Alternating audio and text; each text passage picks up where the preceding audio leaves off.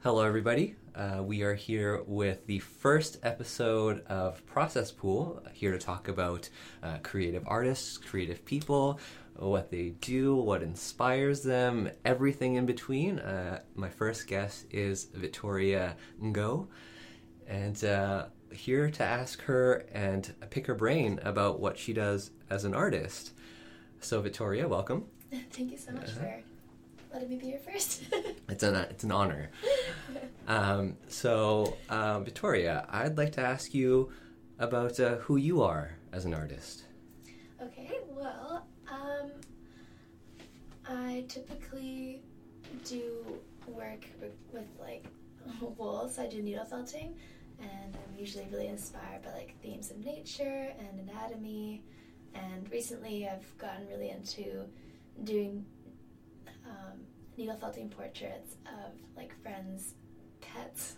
And so it's kind of random, but I guess it started out when I was trying to find this like perfect gift for my mom, and I was like, man, I feel like whenever she needs anything, she just kind of buys it herself. And I was like, okay, what can I do to like really impress her and, you know, show her that, you know, I put a lot of thought into it, and like she loves her dogs. So I'm like, you know what, I'm just gonna take this challenge and just needle felt her dogs. And then it was a pretty stressful process because I'm kind of a perfectionist. I just like it to look as best as I possibly can. And then in the end, it was just like she loved it, and I got a lot of positive feedback from it. So I was like, you know what, I think I can like carry this on and show other friends that I can do. And I started like using my friends' birthdays as an excuse to kind of make them needle felting portraits of their pets too, just to kind of get the feedback and get the practice and stuff. And yeah, now I've decided maybe to use that as like a business model for myself. And then also, of course, to do other needle felting projects on the side. But the pet portraits seem to be like a niche I can really hone in on. Cool. How did you feel giving them a piece of your own handmade artwork? That's the thing. I think I really enjoy giving gifts that have a lot of like intention with it, because I feel like, you know, around any sort of gift-giving occasion, you get into this mindset where you have to buy the perfect gift, and it kind of, I think, leads into this negative experience where you feel like you have to buy something. And I feel like, no, you can just give someone something that, like, you know, has a lot of, I guess, intention into it. Like, I make things for people. It's just like, I worked really hard on this. It was like an experience of my own, like getting better at what I do. And of course, like, you know, trying to give you something that means a lot to you. So my mom's pet, like, she loves her dogs, and I want to give her something that would be almost like a lasting impression, like after her dogs pass away. A little bit morbid. You want the memory to be preserved. Totally. So the intention's there. Yeah, and I find the felting, like, really, like, the texture that the wool gives just makes it a lot more real, rather than like doing like a painting portrait, for example. I feel like I just get a lot more depth, you know, with like manipulating the wool the way I want to. So how did you stumble onto wool felting? It seems like something that really obscure. I don't think I've ever heard of it before you. So what was the process like finding this medium? Actually, my friend on the East Coast, I went to school at Mount Allison, and my really good friend did a fine arts degree, and she's the one who first was like, oh yeah, like, I'm really into needle felting, and she would make these like 3D like sculptures. Like when you look up like needle felting online, typically you see like those like animal like wool sculptures, I guess. And at first I'm like, oh, I'm not really into that kind of stuff. But then she showed me some of her 2D art. So she did this really beautiful owl, and living on PEI, she like is also inspired by like themes of nature and like the animals you see there, so like foxes and like the red sand beach bars and all that stuff. So she like has these beautiful portraits of like foxes and owls and like beachy scenes, and I was like, wow, like I'd love to get into that. And my first one I did actually had an eagle, and it was just such a piece of shit. It was the worst piece I've ever done, and I gave it to my boyfriend, and I was all happy about it, but I've like taken it back and pulled the wool out, and I've like redone it the way I want to now that I've kind of perfected the technique that I like. And I just found it was just like super easy, because like when you paint and you make a mistake, you're like, oh shit, I gotta like cover that up, and it's hard to, I guess, manipulate the way you can with wool, because if you fuck up with wool, all you do is just you pull the wool out you know. And It's start super- over it's with the same canvas, essentially. Totally, yeah. Wow.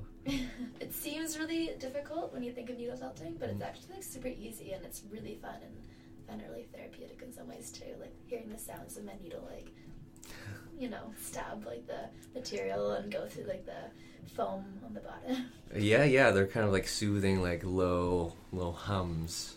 Mm-hmm. So how long have you put in terms of honing your craft into practicing?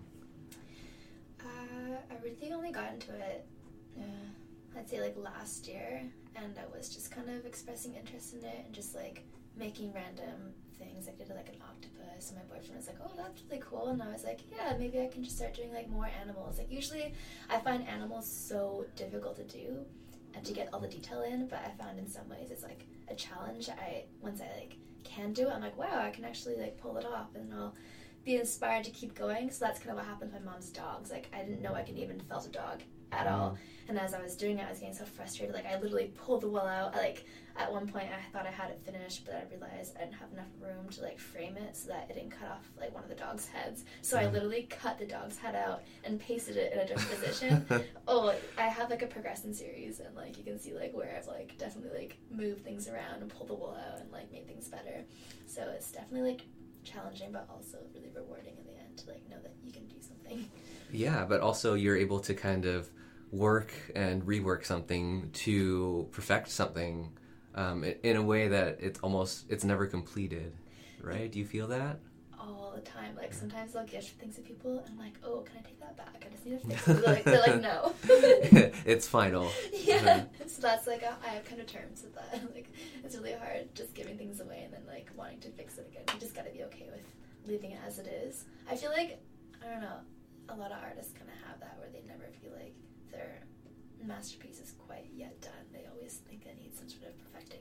Yeah, I feel like from no matter which medium that you're dealing with, there's always ways that you could make it better, or I know in a photo, like I can always edit it, not even better, but just differently, you know? And so that process of having to finalize something and just say, okay, it's not perfect, but I like it. Yeah. And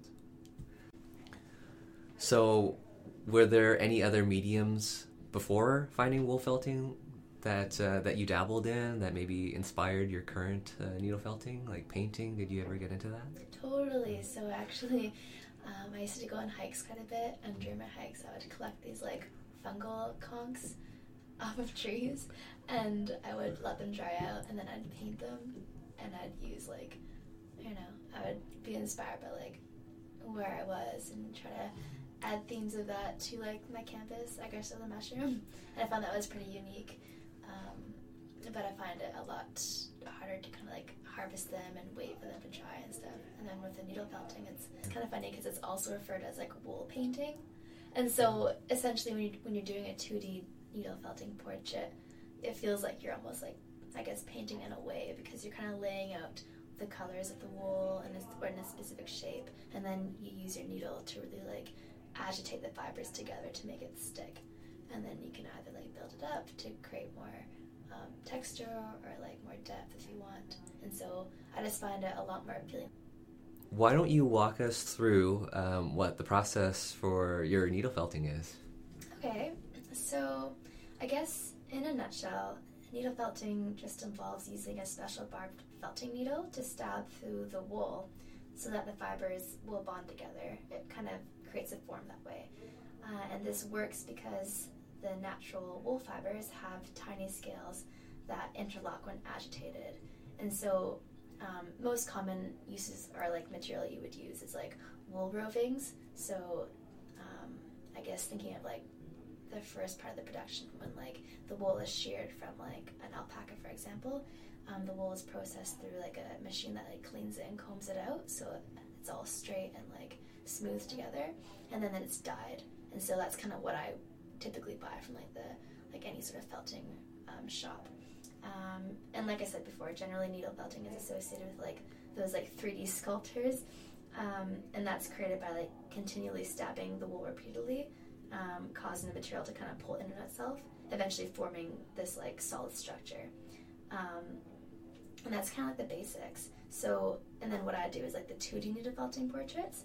So again, that's also known as like wool paintings. And this technique is similar, except you're just creating an image by embedding different colors of the wool onto a piece of flat fabric. So I put my, like, maybe I'll use like an old sweater or something and cut it out, and I'll kind of have it on top of like a foam board, you know, so I don't stab myself or wreck anything underneath.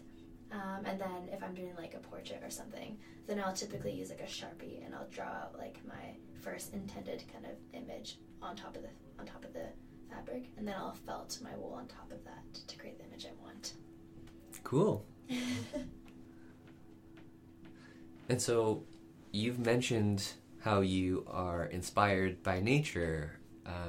Are there anything, other elements in your life that you draw inspiration from, that things that you like to do or you like to take part in? Yeah, I mean, I think I'm a pretty sentimental person, so even like when I'm doing some like creative writing through my journal, I'll like kind of draw in pictures of like where I've been, just to keep that memory or preserve it. And so I guess when I'm doing my needle felting arts as well, I'll think of like landscapes. So like where, you know, I learned this technique when I was in PEI, so sometimes I'll think of like doing like, you know, like the red sandbar beach kind of scene, or things like that.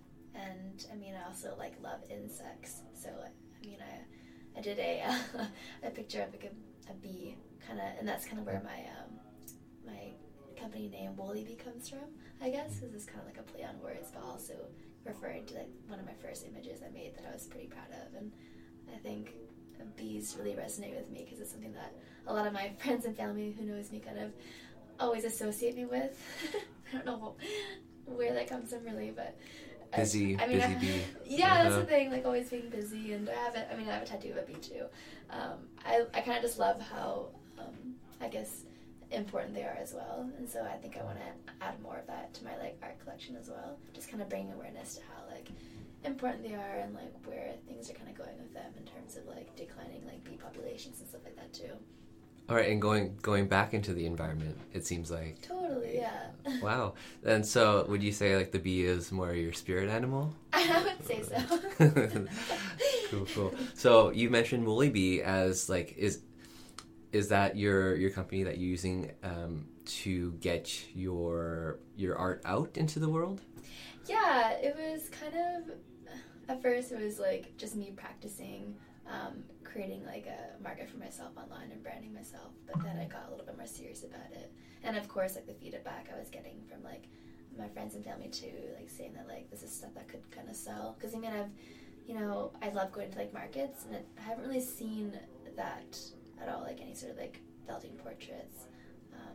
And I think it's kind of like a quirky, like novelty kind of thing to have. So I think that I can definitely, there's room for me to, you know, provide that.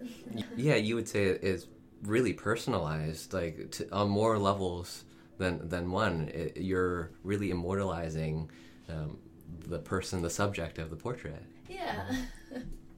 Cool. So where can people check you out and find more info about you and see your art? Well, I am currently working on my website. It's actually just my first name and my last name.com, but it's gonna change soon. And then I have a Instagram, which is under my identity, Woolly Bee, WOOLLIBEE. And then I'm gonna create a Facebook page for it eventually, and a Twitter and all that good stuff. Awesome. So all the socials are there? Yeah. Cool.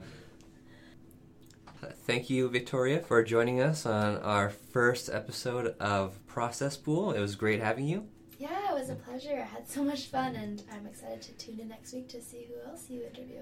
Yes, and for more information about Victoria, check out her website and her socials. And for more information about what we do, check out our blog and website, Par Opus.